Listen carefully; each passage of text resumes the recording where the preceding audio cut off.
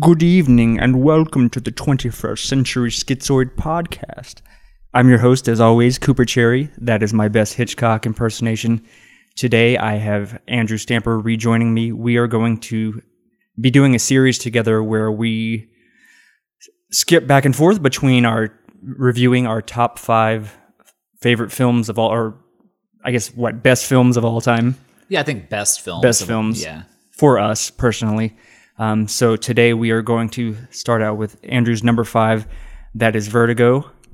And I have to say that had I seen this in 1958, I definitely would have been a huge fan of this film. Had you seen it in 1958, you might have been part of the minority, as I think it didn't really have a huge amount of success when it first came out. But yeah, right. I'm completely with you on that. I can definitely see why I think it had been voted over Citizen Kane in some recent, within the last 5 years, some publications that come out and listed as the number 1 film, best film of all time, or at least American film. Yeah, the BFI Sight and Sound, every 10 years they do this series where they review what's kind of a poll of the top 10 greatest movies of all time. And yeah, finally Vertigo kind of overtook Citizen Kane. Pretty impressive. I have to say that I definitely I tend not to like older films. I mean, even Citizen Kane, though I appreciate, what a landmark film it is in terms of what it did, in terms of the technical aspects of, the cinematography and the different things that were really pioneered by Orson Welles there. I have a hard time with, I think, the pacing maybe most of all. And, today's films are there's a lot more quick cuts and things like that. So just wanted to give a little bit of context there, but I definitely think this holds up pretty well. I was pretty surprised and thinking, if I would have come out of the theater fucking in love with this. Just a couple of standout things like the introduction of the dolly zoom, that the dream sequences and the opening sequence, the Saul Bass opening sequence, and iconic film poster, probably one of the most iconic film posters in history.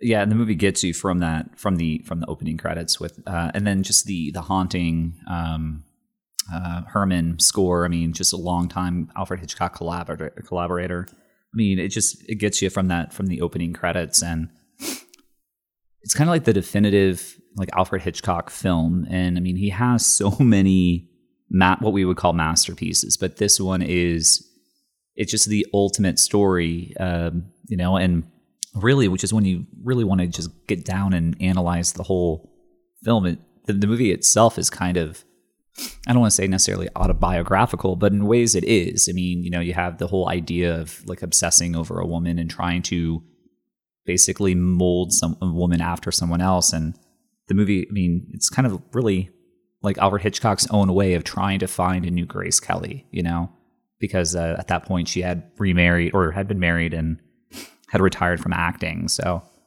yeah, it's just fucked up. I mean, So I was thinking we could probably start out with the acting from the film and kind of talk about that to start things off.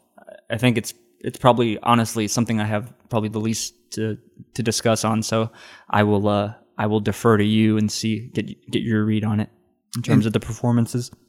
Yeah, I mean, the movie succeeds purely on the fact that, I mean, it's Jimmy Stewart. I mean, he carries the entire film, whether it's that 10-plus minute series where there is absolutely no dialogue and he's just following her around. I mean, you just have his eyes and you just watch Jimmy Stewart, who, I mean, when you just think about the previous films he had been in, where he was more like the lovable, guy. I mean, this is a very, very dark turn for Jimmy Stewart. And, yeah, he just rocks the hell out of it. So his performance is, just brilliant as just kind of that emasculated male, right? I mean, he has 3 different names where he's referred to, 3 different names throughout the whole film, where he's playing just one character. But yeah, he was brilliant. And I mean, Kim Novak, beautiful. I don't think she really holds a candle in terms of what she was able to bring in the way of, Grace Kelly and some of the other actresses that he had used in the past, but she was perfect. And I know that she was the second choice that he had. When obviously he couldn't have Grace Kelly, he went with oh shoot, I can't believe I forgot her name, but basically the lady that plays the sister of Marion Crane in Psycho, but she fell through because she got pregnant, I believe. So yeah, went with her. But yeah, I mean, Kim Novak, a lot of her role, I guess, basically was just not wearing a brassiere in the entire film. But yeah, I thought she was great. So the acting, I think that's really one of the least interesting aspects of the movie is how the acting is, because there's so much other things happening in terms of, subtext and themes that are going on. And that's really what captivates you. Even the kind of paternal figure of Gavin Elster, you're not really entirely interested in his overall performance, more so of just what his performance brings to the table. So and of course you have the that famous courtroom scene later on in the movie where they're talking about just how horrible a human being Jimmy Stewart is for leaving the woman at the scene of the crime. And so the acting highly serviceable, but as Alfred Hitchcock had said before, I mean, actors are they're cattle. So but no, I mean, at its core, I mean, Jimmy Stewart completely carries the film, and it's quite frankly probably it is. Yeah, it's my favorite Jimmy Stewart performance that he's had. And it's just a complete 180 from what he did in It's a Wonderful Life, and of course the other Alfred Hitchcock movie, Rear Window, and a couple other films he had done where he's, still fantastic. But yeah, Vertigo, just brilliant performance. I was very impressed by the performances of both leads in the film. I mean, as you said, Stewart really just killed it in this role, and his anxiety and sort of whole, I guess, vulnerability. And we'll get into a little bit more about that later. But I was really impressed with the performances and thought both held up really well. I think in particular for Kim Novak to basically be playing two different characters, was extremely convincing as well. I was really impressed by both leads, and actually read that neither one got any acting nods for this film that year. Mm-hmm, mm-hmm. Yeah, and what this film, which was like based on I think like a French novel, kind of like differs when you talk about how like Kim Novak played two different roles in the novel. We know like right away that it's that she is not just Judy, but the character that Jimmy Stewart's character falls in love with. But so we're told that at the beginning, but Alfred Hitchcock kind of shook it up and changed the narrative. So it actually adds a lot more weight to the performance that Kim Novak had. When the turn is where the viewer finds out halfway through, and then it really comes down to the suspense of, well, what's going to happen when Jimmy Stewart does find out? What is Scotty going to figure out? How is he going to respond to that? And of course, obviously, we have that the climax at the end. But yeah, sorry, I just got lost even just thinking about the movie. Just haunting the entire thing. But yeah, Kim Novak. Don't look down, man. Don't look down. Yeah. Whatever you do, don't look down. But let's go ahead and move on into the cinematography in this film, which, like I said earlier in the intro, is that the first film that ever employed the dolly zoom. So that's basically you're executing a zoom in while dollying back, I think. Is that right? And I think he used like a miniature for and like put the camera on its side. And when they were talking about the production, they had to create something. I think that one scene cost like $20,000, and it was half of what they were originally going to be doing, which was going to be like about 40,000 things. So they invented this whole thing of that dolly zoom and very, very famous, iconic shot. And now the rest is history regarding that. But that was kind of like an afterthought, and like, how are we going to make this happen? Pretty impressive. I thought it really carried or added something. You know what I mean? A lot of, I guess, critiques of it's easy to make beautiful images, but making beautiful images that service the storytelling. Mm-hmm. And I thought that really captured sort of the the anxiety and the sort of, I don't know what the better word is other than anxiety of that vertigo sort of feeling of being the disorientation of it in particular. Oh yeah, absolutely. Another there's 2 or 3 shots. Overall, I wasn't all that, stunned by the overall cinematography. Not that it was bad or what have you, but there wasn't a lot of sort of remarkable things aside from that. Now, I'm sure in the context of 1958, I probably would have been a lot more impressed by that. But so the dolly zooms.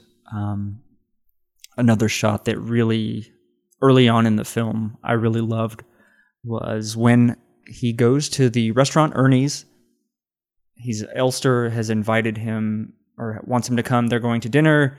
He's there to, get a visual on the wife so that he knows what she looked like and can begin sort of following her and what have you.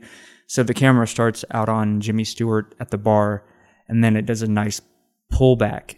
So the camera pulls back slowly, and then we push forward onto Elster and his wife having dinner, which I thought was really great camera movement. Really just brilliant use of the camera in that sense. Another standout moment for me was there was an establishing shot, and it was a very formalist composition. It was very much Kubrickian, I think. It wasn't the art gallery, but it was another sort of building that he had followed her to that had columns on the sides and had stairs up. I forget what the context of it was, but a really balanced and formalist shot that I really enjoyed. I'm trying to remember that specific scene that you're referring to. Run me through what else was going on. I'm drawing blank. He follows her to this place, and like I said, it's a pretty big gray building with columns out front, and it wasn't the museum? I don't think so. Okay. Maybe I'm wrong though. It could be. It might, because I remember there was the columns external of like that one museum that's in San Francisco, but I'm trying to think because he followed her all over San Francisco. And so you had the Golden Gate Bridge. He followed her into the art gallery,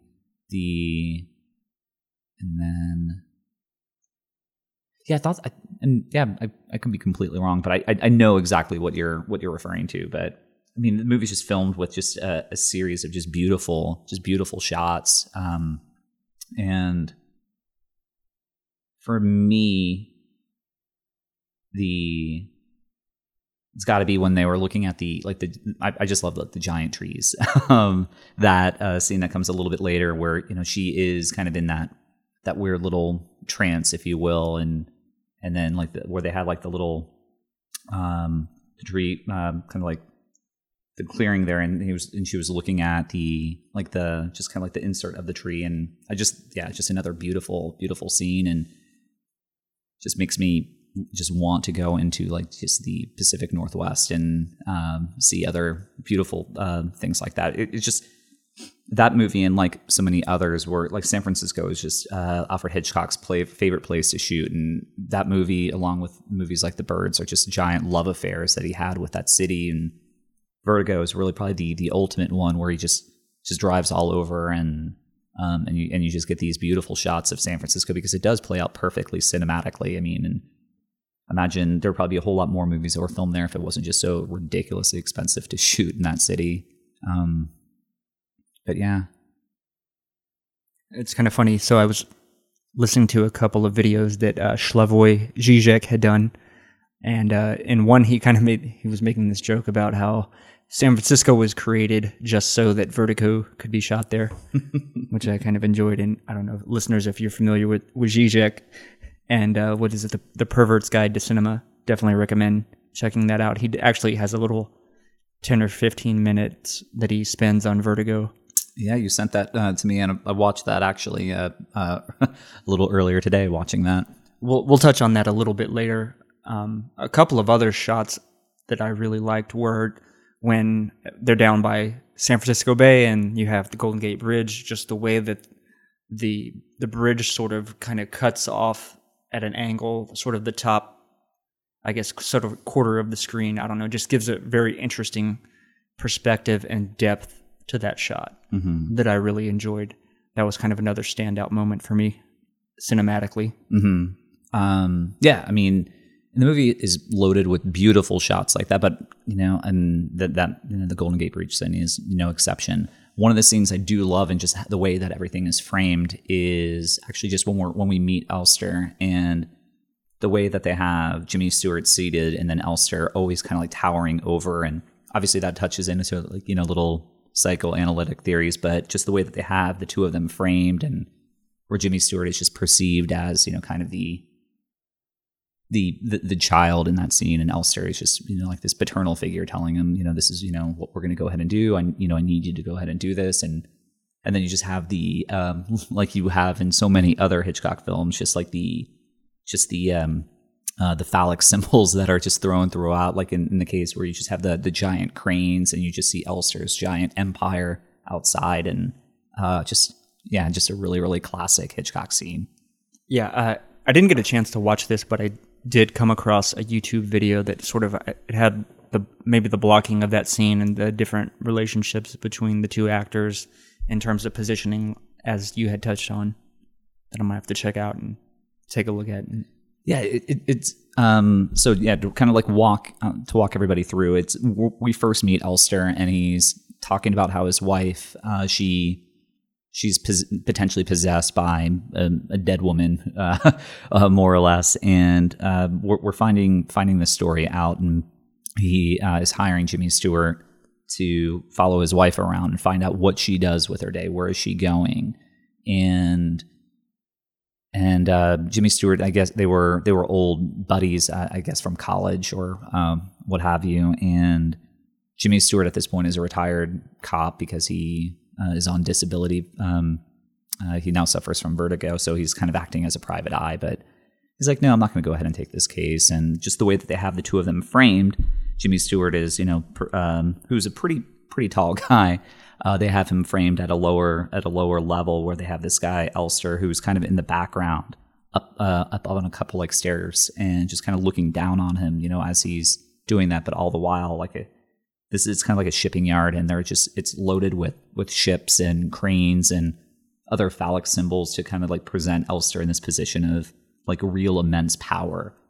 And it's juxtaposed when we have Scotty or Johnny O or Ferguson, or one of the many names that we have with Jimmy Stewart's character, who's clearly very much emasculated, and he has no power, he has no strength or masculinity, and it's juxtaposed with this guy with tons of it, including with the grand shipyard and everything. So it's just a very, very powerful scene very early in the film to kind of like set the mood. Like at the end of the day, this movie is all about Jimmy Stewart trying to get a little bit of his groove back in a way of speaking. And as we find out, the only way to do it is for him to kind of fall in love and create a dead girl. So the fatal woman, if you will. Yes.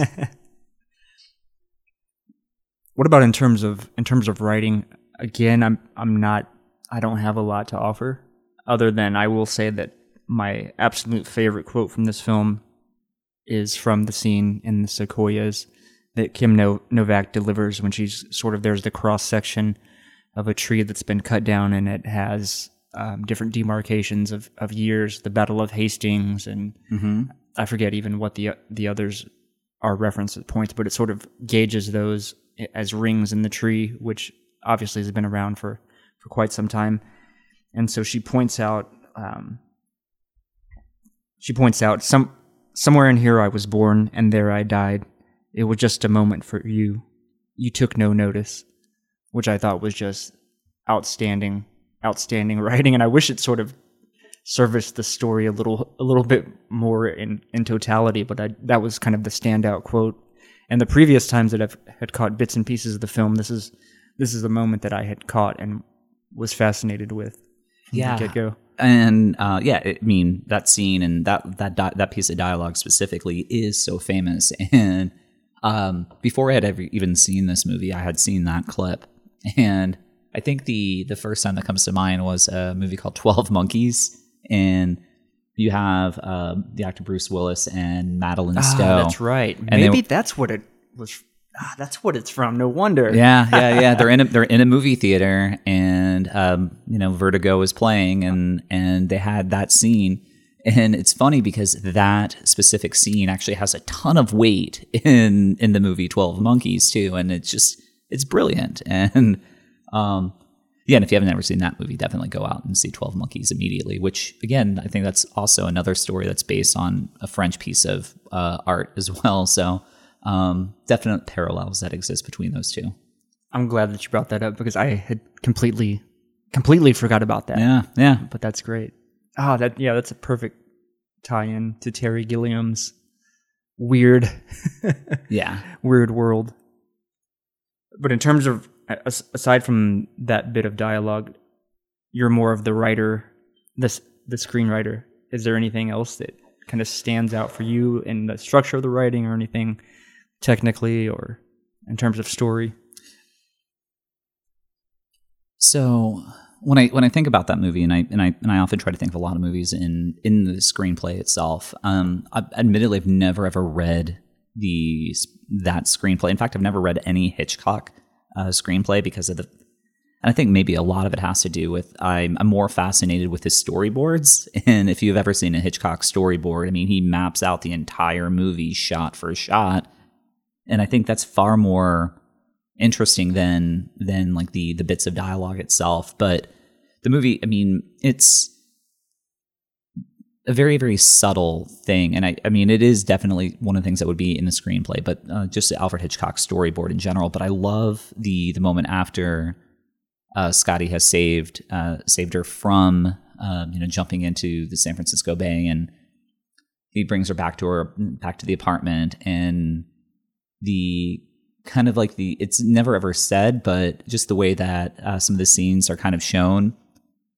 you get the idea that he definitely took her clothes off, and he right. definitely saw her naked, and just when just kind of like the looks that they exchange, and it's just the whole thing is just so dark and twisted, and it's just such a fascinating piece of like character study in like Alfred Hitchcock.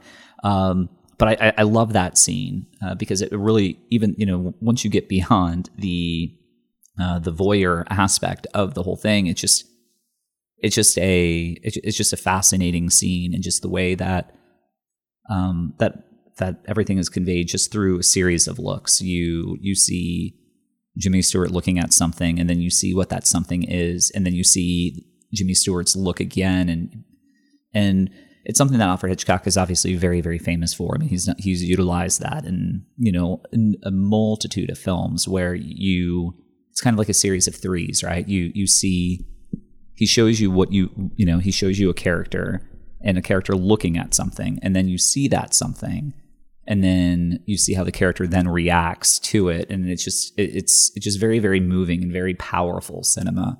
And I'm sure plenty of other filmmakers have done it, but that was just something that he made that was just so stereotypically Alfred Hitchcock. And so when I think of that movie in any context, I mean, those are the things that I think about. But the way the entire film is crafted is very, very beautiful, but the whole idea of suspense versus surprise, and that's what he does. So I mean, he's more interested in what the audience is going to think when they know the same thing. So we know these things before the character does, and that's what creates suspense. It's not like a surprise, where a surprise is when you get that thing that jumps and we're all scared simultaneously. But that's never really interested Alfred Hitchcock. I mean, even if you go back and look at the movie Psycho, the famous scene where the detective is going up the stairs, and then they have a different shot from on top of the stairs, and you see a door open, and then you see the detective still continuing to go up the stairs, and you're like, oh shoot, we know something's up there. He doesn't. The suspense is, well, what's going to happen when he finds out that somebody is there? And of course, it's mother, and she slashes the shit out of him, and then he falls down the stairs, and then she jumps on him and kills him, and of course, but that's just another movie, but it's something that he also those are the type of things that he would do in Vertigo. So anyway, just go back to a screenplay aspect. Those are things that I'm drawn to, but when it comes to Alfred Hitchcock, it's all about the storyboard. Look at those storyboards; they're beautiful. I really love the moments of silence in the film, and the lack of dialogue at certain elements really, I think, contributed. That's something definitely missing from a lot of today's film. Like, there's too much. There's always action. You know what I mean? And I think it's nice to have those slower moments where there's no actual dialogue. Kind of reminded me a lot of Dunkirk. I got that's immediately where my mind went as a recent film that really was minimal on the dialogue. Mm-hmm. But I really thought, again, that it really contributed to the brilliance of the overall, message and film itself. Yeah, absolutely. I mean, now, like, obviously, Alfred Hitchcock, by the time that he did Vertigo, he had been making movies for decades. So, I mean, he even had silent films, when he was, he had directed silent movies, oodles of them, quite frankly. But yeah, Vertigo, there are long periods of time in the film where there's absolutely no, like I said, the where he's just falling around all over San Francisco. You've got a section of like 10 or 11 minutes without dialogue. And then you just get the line, well, what painting is she looking at? Oh, that's Carlotta. And then you got another like 5 minutes after that of like no dialogue. And the movie, and then when he's like creating Judy in the image, you've got, again, more scenes where you just see him just trying to deconstruct her and mold her in the image that he wants. And so there's just loads of no dialogue in that movie, and to bring it to Dunkirk, definite parallels in that sense. I forgot to mention another shot actually that I got sidetracked before we jumped into writing, is sort of at the end, or not the end, but the scenes from the bell tower, the sort of overhead shot down the stairs looking down, the sort of omniscient shot there. That was great. And I think they utilized the dolly zoom again. Yeah, that was to make that really disorienting. Yeah, and that was the scene that I was referring to a little while ago, and I was going to come back. That specific scene when you have kind of like the staircase when they're going up, and they utilize that Vertigo moment, that's where they created like a little miniature for that. But obviously the dolly where they kind of pull in and then zoom out, that's something that, obviously he created, and it's been utilized in so many other films. I think of the movie Poltergeist with that long like hallway scene, and Jaws. Just tons of movies have subsequently utilized that. But the use of it in Vertigo, definitely. But at the mission going up the stairs and then looking down, and you had that shot. That's probably, that's my favorite like single shot in the entire film. Just awesome. And then followed up with her jumping over, and then the nun like ringing the bell. The movie just so eerie and just so haunting, and the score obviously I'm kind of going all over the place, but the score in the movie is just also so like perfectly haunting, and Bernard Herrmann it's just another brilliant piece of music that he created. Really Great use of the strings. Mm-hmm. That tension, that really high-pitched sort of tension. I had read or heard somewhere that some of the sound design and things like that are mimicked on sort of high-pitched animals that are in distress and things of that nature. I don't know if have you ever heard a rabbit call or anything like that? It's kind of a high-pitched, like, wah, wah. I think it's reminiscent of that. Interesting. No. But as it being some sort of maybe even like evolutionary thing, that these sort of high-pitched sounds, like there's a reason for this in terms of like being alerted to predators or something like that. Like an injured animal means that predators are around, or like if an animal screams out.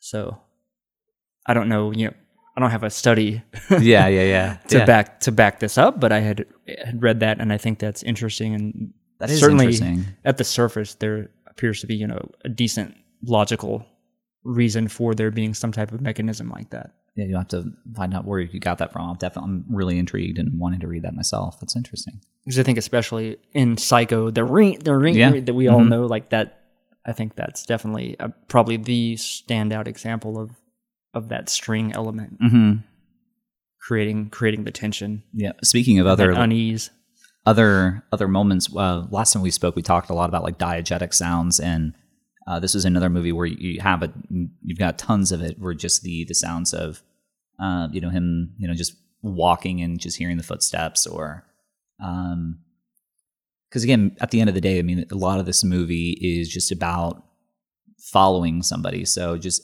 having those those kind of just the eeriness of footsteps and things like that are very, very powerful. So, but Hitchcock was always very fascinated with diegetic noise, and this movie is obviously no exception to that. I actually thought it was kind of funny, the sound that Madeline made when she hit the roof, and the first time. I don't know, there was something about it. It just sounded kind of funny. Like, it wasn't what I was expecting. I mean, there's it to sound like. I mean, of course, it's 1958. So, yeah, I mean, there's a lot of comical bits with people falling and the sounds that they make. The poor cop at the beginning of the movie. But I loved. I just loved 1950s special effects, and the idea of somebody falling, and just the way that it's all framed on camera, and it's kind of comical by today's standards. And what I love especially about this movie is even Jimmy Stewart falling off like the step ladder, and how he just kind of like has a very flamboyant and pathetic like fall into like Mitch's arms. It just follows another very, very weak fall attempt that Jimmy Stewart had in Rear Window when he falls off the ledge, and just also very comical scene when you compare. And I'm curious to know what it would have been like in late 50s cinema, if people were kind of like, how did they do that? I don't know.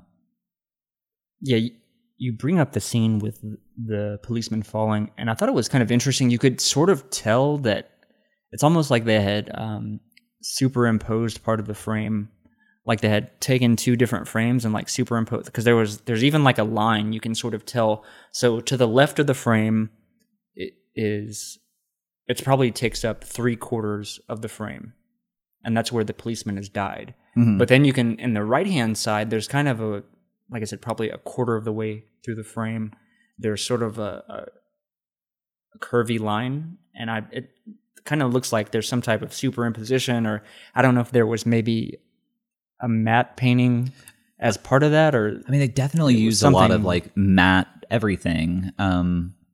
Yeah, I mean, even like the backgrounds. I mean, you will definitely have some like matting that exists to go ahead and create things, and that's. I mean, they had to do that back in the they didn't really have the use of CGI or anything if they were on location or whatnot. So yeah, definitely. Yeah, you could tell, I think, as well, some of the mats showed up in the roof chase as well at the beginning, but beyond that I couldn't quite tell. It seemed it was really sort of hard to tell. I think sometimes the sort of establishing shots at the mission also seemed a little bit funny, and I couldn't tell the tower. If it was real. I think there was something that they utilized at the tower. From something I read. Now I know that there had to be a tower in the only towers that existed in California, at least in the northern, like California, in Catholic churches, were like the missions. But I think they added to it, or there was definitely a matte shot when they were looking down. That much is true. After she had died, and you had the people kind of like coming over. And right now I'm talking using my hands, which probably makes no sense to those that are listening right now. But yeah, so there were definitely shots where there was some where they were definitely adding some stuff into it. But yeah, I'm just thinking about that. Yeah. Where were we? We were kind of talking about, I guess, the writing, or no, we were like off on the sound. We had jumped from writing to sound. and sort of how that played a role. Mm-hmm. But I think we had sort of wrapped up that before I had jumped back into this. Yeah, we're gonna production. Yeah, most of my conversations will go in circles anyway. So right. I mean, that's sort of the idea of the whole ethos of the podcast too. So,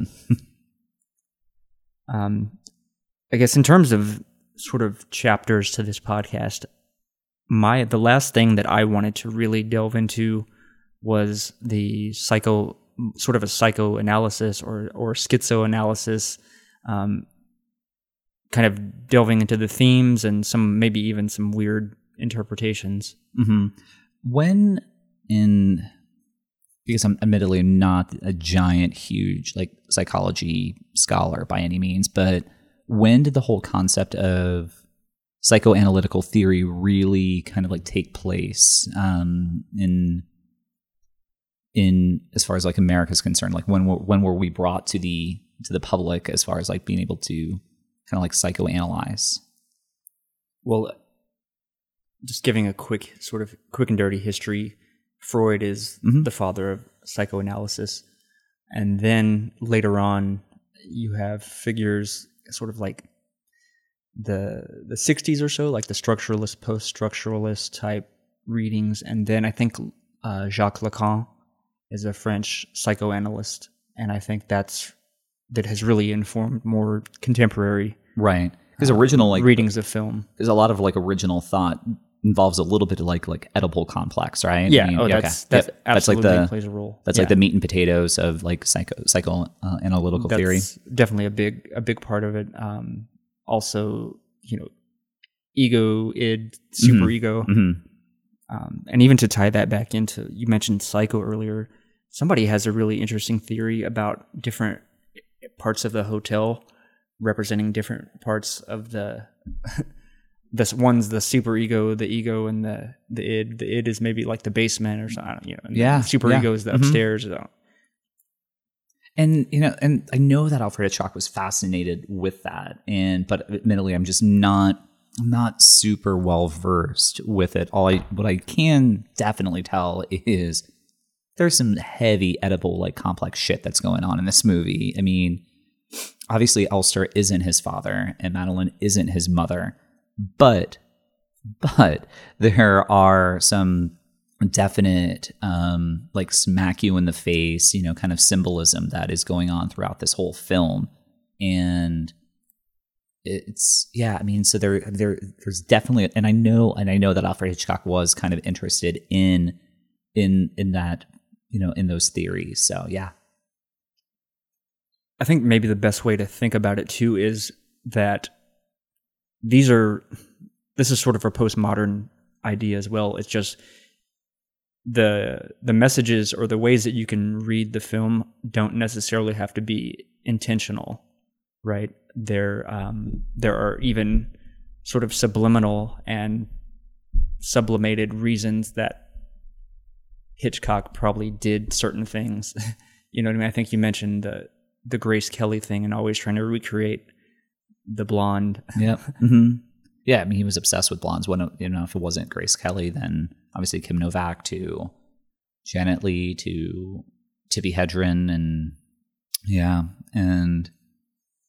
but never ever got her back. Right? I mean, I think there was a time where he thought that they were going to be able to use Grace Kelly for like another movie, like in the 60s, and in fact, like Prince Rainier was on board for it, but something happened and it didn't happen. And I don't know like what movie that was or, but yeah, I mean, a lot of it in many ways, when it comes to, just the whole use of his ideal, blonde actress, that he had to have in all of his films. And I think we'll touch on this too in terms of maybe there's some sort of psychoanalytic reading of Hitchcock and his desires and maybe sexual issues that he was maybe subliminally communicated throughout the film itself. Mm-hmm. But I want to take a moment to touch back on sort of Zizek and to place him in context as well. So Zizek is very heavily influenced by Lacan and Hegel, and then also Marx as well. So that's sort of what his analysis is geared towards. So looking at the form of the film and things of that nature, and again using it as a way to sort of critique our modern society, or you know what I mean. That's sort of where he's coming from. So I will touch on some of the similar approaches and ideas that he brings up, but maybe in a different context, because I think there's another French thinker, Baudrillard, that also really kind of smacked me in the face when I was really unpacking the film with the idea of the double, or you know, the recreation, creating sort of the simulacrum right element of basically. So the character that he falls in love with, so Madeline / what's her name? Judy. Judy. So my idea was, so Madeline is a made up character. There is like, he thinks that she's real, but she's not. And he falls in love with this sort of false idea of this simulacrum, this simulated version of the real Madeline.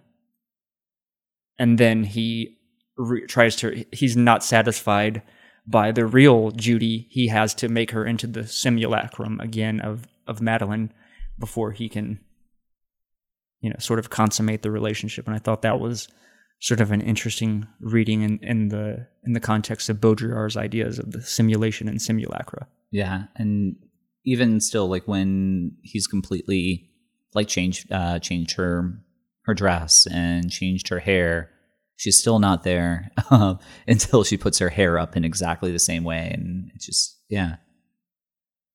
Little side note, I stayed in that hotel, actually. Oh, that's cool. Yeah. It's now actually called Hotel Vertigo. Perfect. Yeah.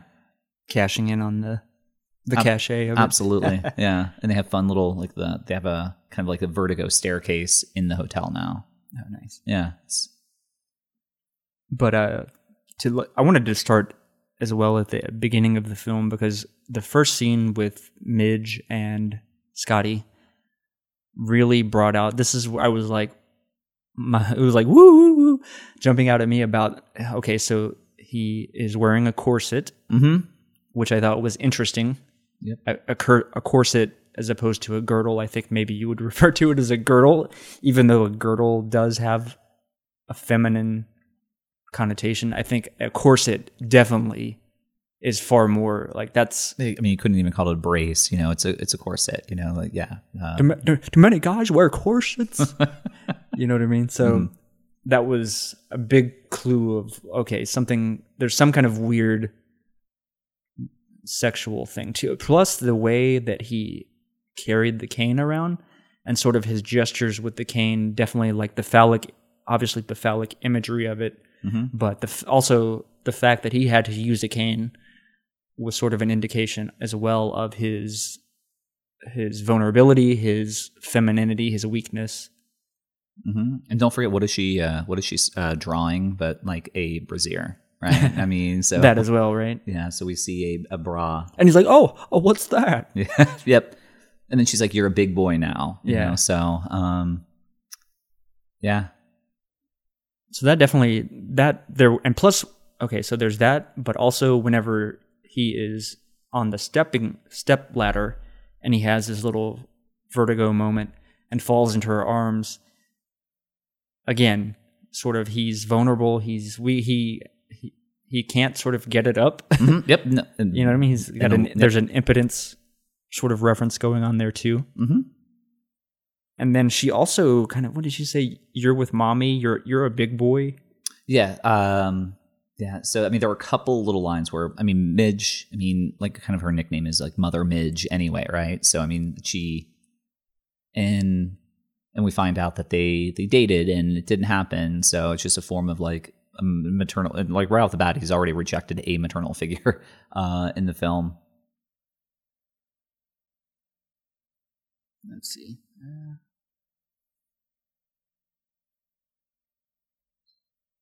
Then I'm just kind of like going through my notes, and I just have written a little weird that he undresses her.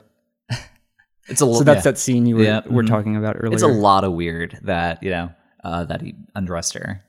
right? That was kind of creepy. There was and there was that moment where they look at each other, and she puts it together because she's not in her clothes, and she sees her clothes hanging, and then it's just kind of like this awkwardness that exists between the two. It's like, and because I think in the 50s, we have to also remember they had the codes, right? I mean, this is in a time where I don't think you could even really show like a man and woman like in bed together, in films. And they had, so there was a lot of things that were going on where you couldn't do this or you couldn't show that, but it was very, very much implied of, yep, he definitely took her clothes off. I also have, what WTF is this doing with Judy? A little creepy, much creepy as I said, creepy ass fetish. And then I ask, did Hitch have a weird blonde fetish or what? Yeah. Coming through. But then I'm thinking, go back to this idea of her being the copy, the simulacrum. And sort of to him, again, the copy of Madeline is more real and desirable to him than both Midge, but also, damn it, why am I blanking on? I know it starts with a J. Judy, yeah. But yeah, so just that idea. That's kind of that's maybe the biggest thing that stood out to me in terms of kind of the simulated weirdness, and also just the recreation in the second half of the film of the scene of the original, like that there was they're simulating the original event, the original death, as well. Yep. But the moment where it's all like fully like, where when he finally is able to get it up, if you will, when she comes out of the bathroom and there's that kind of like that green like smoke filter that little fog filter that's going on. It's kind of similar to an earlier filter that was used in the movie, but the green one, obviously the green symbolizes rebirth, but the little fog, she looks like a ghost, and he's now finally found, he finally created a dead woman, which if you ever get a chance, definitely read the Truffaut like Hitchcock interview, and where Hitchcock talks about this movie. It's kind of a form of necrophilia, where it's just about about a man having sex with a dead woman. It was funny. I actually listened to that specific part of the interview earlier today. Oh, did you really? Yeah. It was a dead woman. But let's see. Zizek had a really good quote about this being about her. Damn it, what was it? It was something about like he had some phrase like the male libidinal economy or some shit that I can't quite articulate, but I thought was really sort of funny and a great. I don't know, it sounded good to me. I liked it. I was just really impressed that the 10-minute video, he was like in the shots, and that alone, just like the production value, I'm like, hey, this is pretty good stuff. The whole film, and again, we're talking about what was it, A Pervert's Guide to Cinema, and so Zizek puts himself inside very notable scenes from a bunch of different films that he discusses. Mm-hmm. Just to give some context. But so any sort of thematic psychoanalytic comments that you want to contribute before we maybe step into something else? Short of what we've already covered, I've got nothing further that would be remotely interesting to add. One point, I'll tell you, just on a sort of surface level, I was a little bit thrown by the twist in the film whenever it's revealed that it was sort of that she was a double of Madeline, of the real wife of Elster. When she tells us, more or less, or when he finds out, or when she tells us. Okay. And I think what threw me was, and I think this has been discussed quite a bit, is the scene. So he follows her to the hotel, and he goes inside. He sees her get out of the car, go into the hotel. Then he goes in after her, but the the person at the desk that runs the hotel doesn't seem to have seen her pass by. Yeah, so I mean that was before. That's when she was still Madeline, right? And she was like the ghost Carlotta. But yeah, and that was the McKittrick Hotel. Yes, and exactly. Yeah, that's one of those scenes that it's almost. And Hitchcock has obviously used it in multiple movies, and it's like the phrase that is kind of coined and thought with. But it's kind of a MacGuffin, right? Because we're, is this? Are we watching a ghost story? Is this kind of what we're like? Is she possessed? Because and then like he goes into the hotel and she's like, yeah, she hasn't come in or she hasn't been here, and then go up to the room, not in there, and the car is gone, and she's like, what car? So we're then left to just kind of throw that entire scene out the window because it really at the end holds no relevance at all. I mean, it's a pointless scene, it's a MacGuffin, it doesn't that moment, although very, very eerie, and it's like, oh shit, maybe she is possessed by that ghost. We find out later, well, it's a complete freaking lie. Well, where the hell did she go? Right. What was going on there? So if, thematically, I'm sure there's definitely some subtext, but on a very, very literal sense, that scene is essentially utterly meaningless. I had read that even Hitchcock had referred to the scene as an icebox scene, as one that you would sort of, so the implication being that you would have gone home and you're getting something out of the icebox and you ask yourself, wait a minute. Yeah. Mm-hmm. What happened here? Yeah. But I wonder if, I'm kind of curious, there's a couple of other weird theories I have.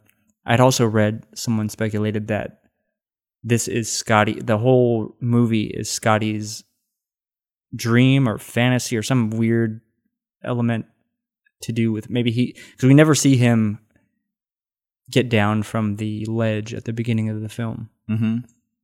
We're just sort of brought in and made to assume that happened. It's a very, very interesting theory. Would definitely give it more of like a Lynchian sort of weird or fantasy. Or a Sixth Sense. He was dead at the whole time. Right. But yeah, no, interesting. I mean, it's a very, very unique, very fascinating take.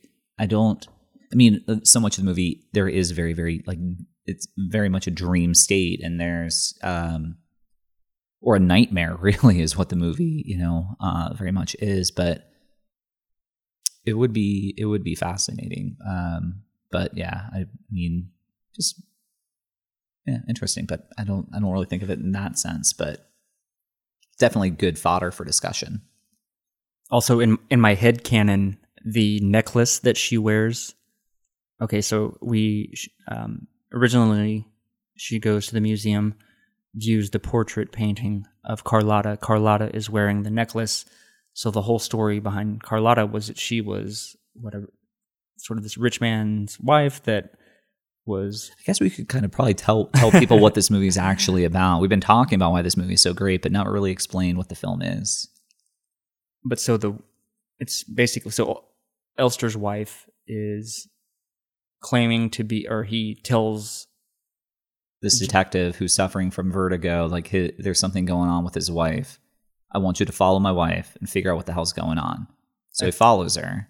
He lets him know that he thinks that she may be possessed by this Carlotta Valdez, right? Yeah, Carlotta Valdez. Yeah, the ghost of this woman that lived over 100 years ago, who, as it turns out, is related to her, but she has no idea who she is. But as we later find out, it's all a sham. It's bullshit. The whole thing was Elster just basically wanting to kill his own wife, and to kind of get away with, what was it, his money? I forget, like, what was his motive? Why was he killing her? I can't remember. But I want to say it was just basically... I just want a new wife, dog. All right. Yeah, he just wanted it, so he hires this girl to go ahead and masquerade as his wife, and his real wife dies, and Jimmy Stewart is completely heartbroken because he was unable to man up in the moment that he needed it most because he was impotent. He was impotent. Yeah, he couldn't climb a flight of stairs in this tower, and she goes all the way and then jumps, And so he's completely devastated.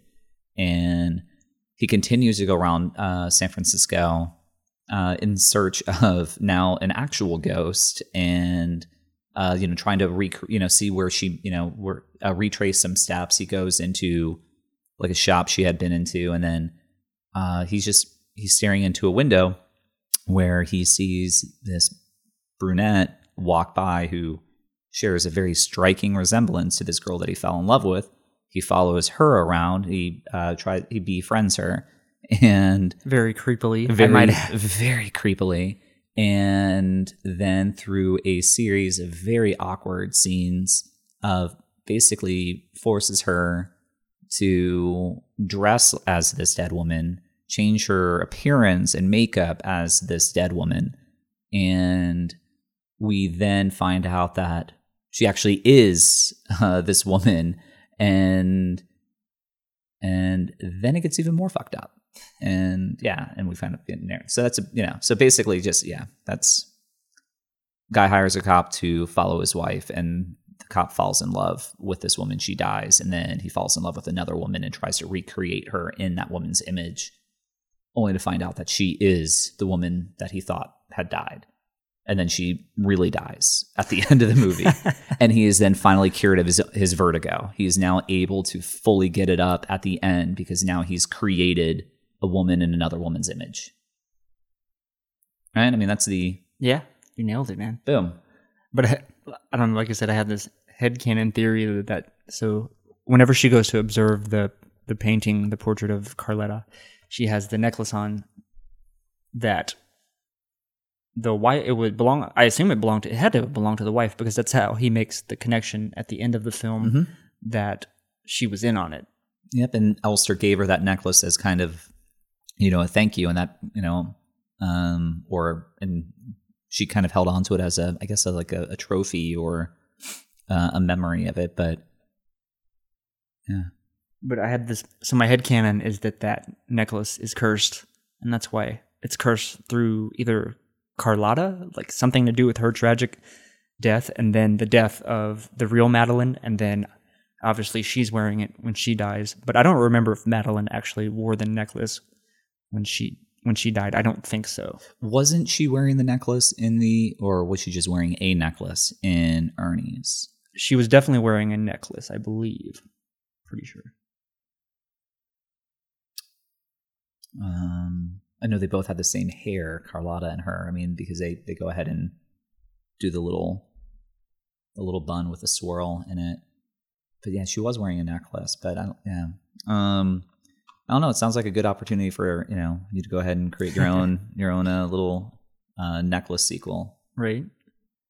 I also did enjoy the different elements, the spiral, that symbolism throughout the film, and I like how he tied it into the hairstyle that Madeline is wearing and Carlotta, and the sort of the imagery from the opening sequence, or not the opening sequence, but the title sequence, and even I guess his dream as well, his nightmare, which I thought was really cool for the time. That was kind of like the animation. Yeah, that was like a sort of LSD acid psychedelic trip almost, and then with the flowers, and it just his face superimposed on all of that was really well done.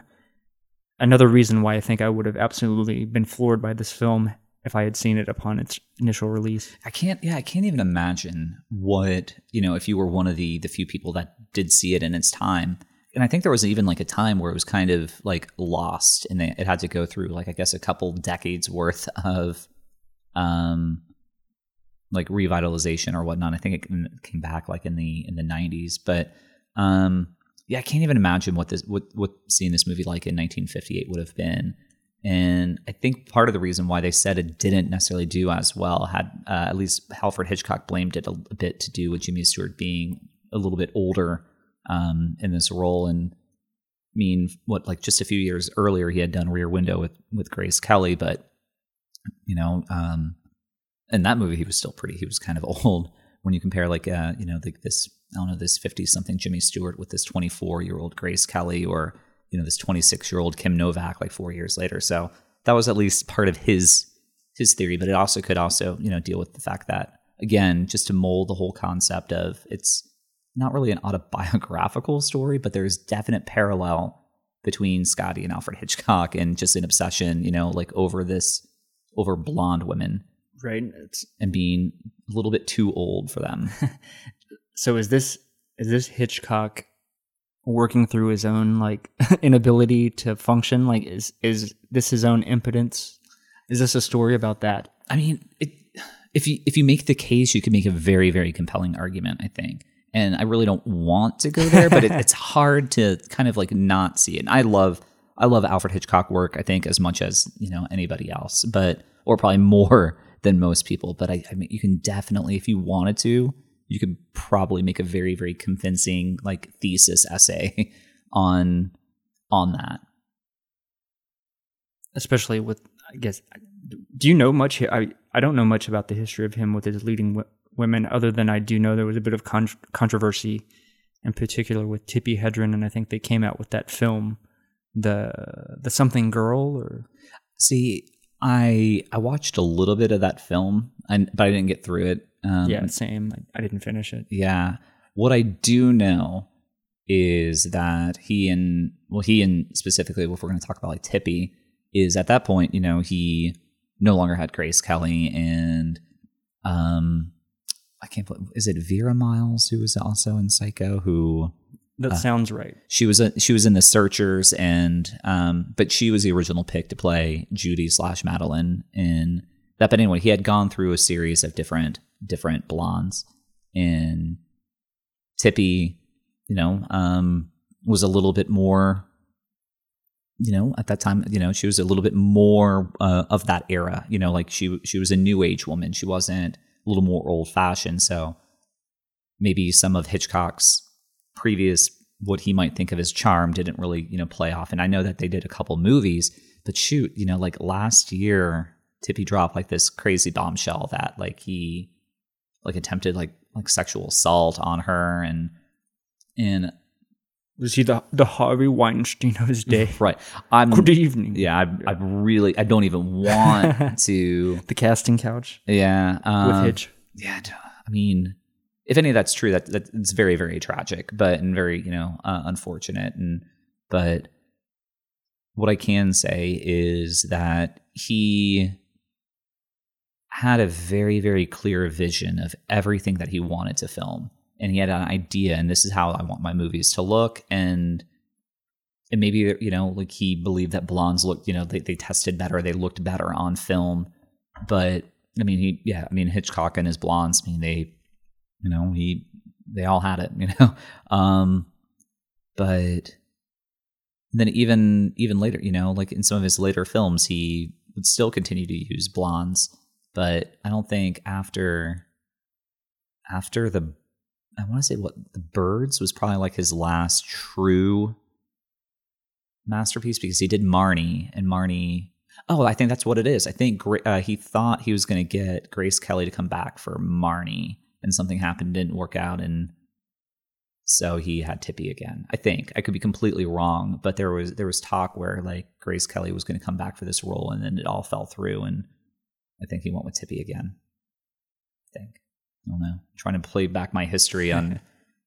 There was a time where I was completely obsessed with anything relating to Alfred Hitchcock, and actually, completely off the realm of the intention of this podcast. But that's actually what was the first conversation that connected my now wife and I. Is we both had like a very like strong passion for Alfred Hitchcock films, and we just talked up one night. And it's like, holy cow, I didn't know anybody else really liked his work as much as I did. And actually, you should probably have her interview. Right. She's far more articulate with this stuff. But yeah, she is every bit an Alfred Hitchcock fan as I am. Really jumping off topic, but when you guys are having a girl, right? Yeah, we are. We are having. How far away is this? We are looking about a month and a half, actually. Yeah. Oh, so wow. She's due March. Fourth quarter, man. Yeah, I know. Yeah. Hold it up. Hold up the fourth quarter. We are. Yeah, March 15th is her due day. Yeah, and we're gonna have a little girl. Have you decided on a name yet? We do have a name. I can't, Oh, unfortunately. you're not gonna bust it out on the podcast. Yeah, right? yeah. But the only thing I can say it is a gender neutral name.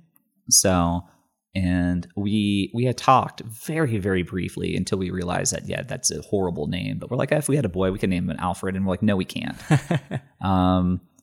But yeah, so yeah, completely unrelated to anything that we're talking about right now. But yeah, we're gonna have a little girl here soon enough. We're pretty excited about it. Definitely wasn't planned, but here we are, and we're gonna rock the hell out of this parenting thing. Nice. Bring up a future generation of Alfred Hitchcock All right, fan. there you go. Learn this techniques, the suspense. Mm-hmm. Oh my God. And I completely apologize that, that we're kind of like segueing into this, but we talked about that we stayed in that hotel.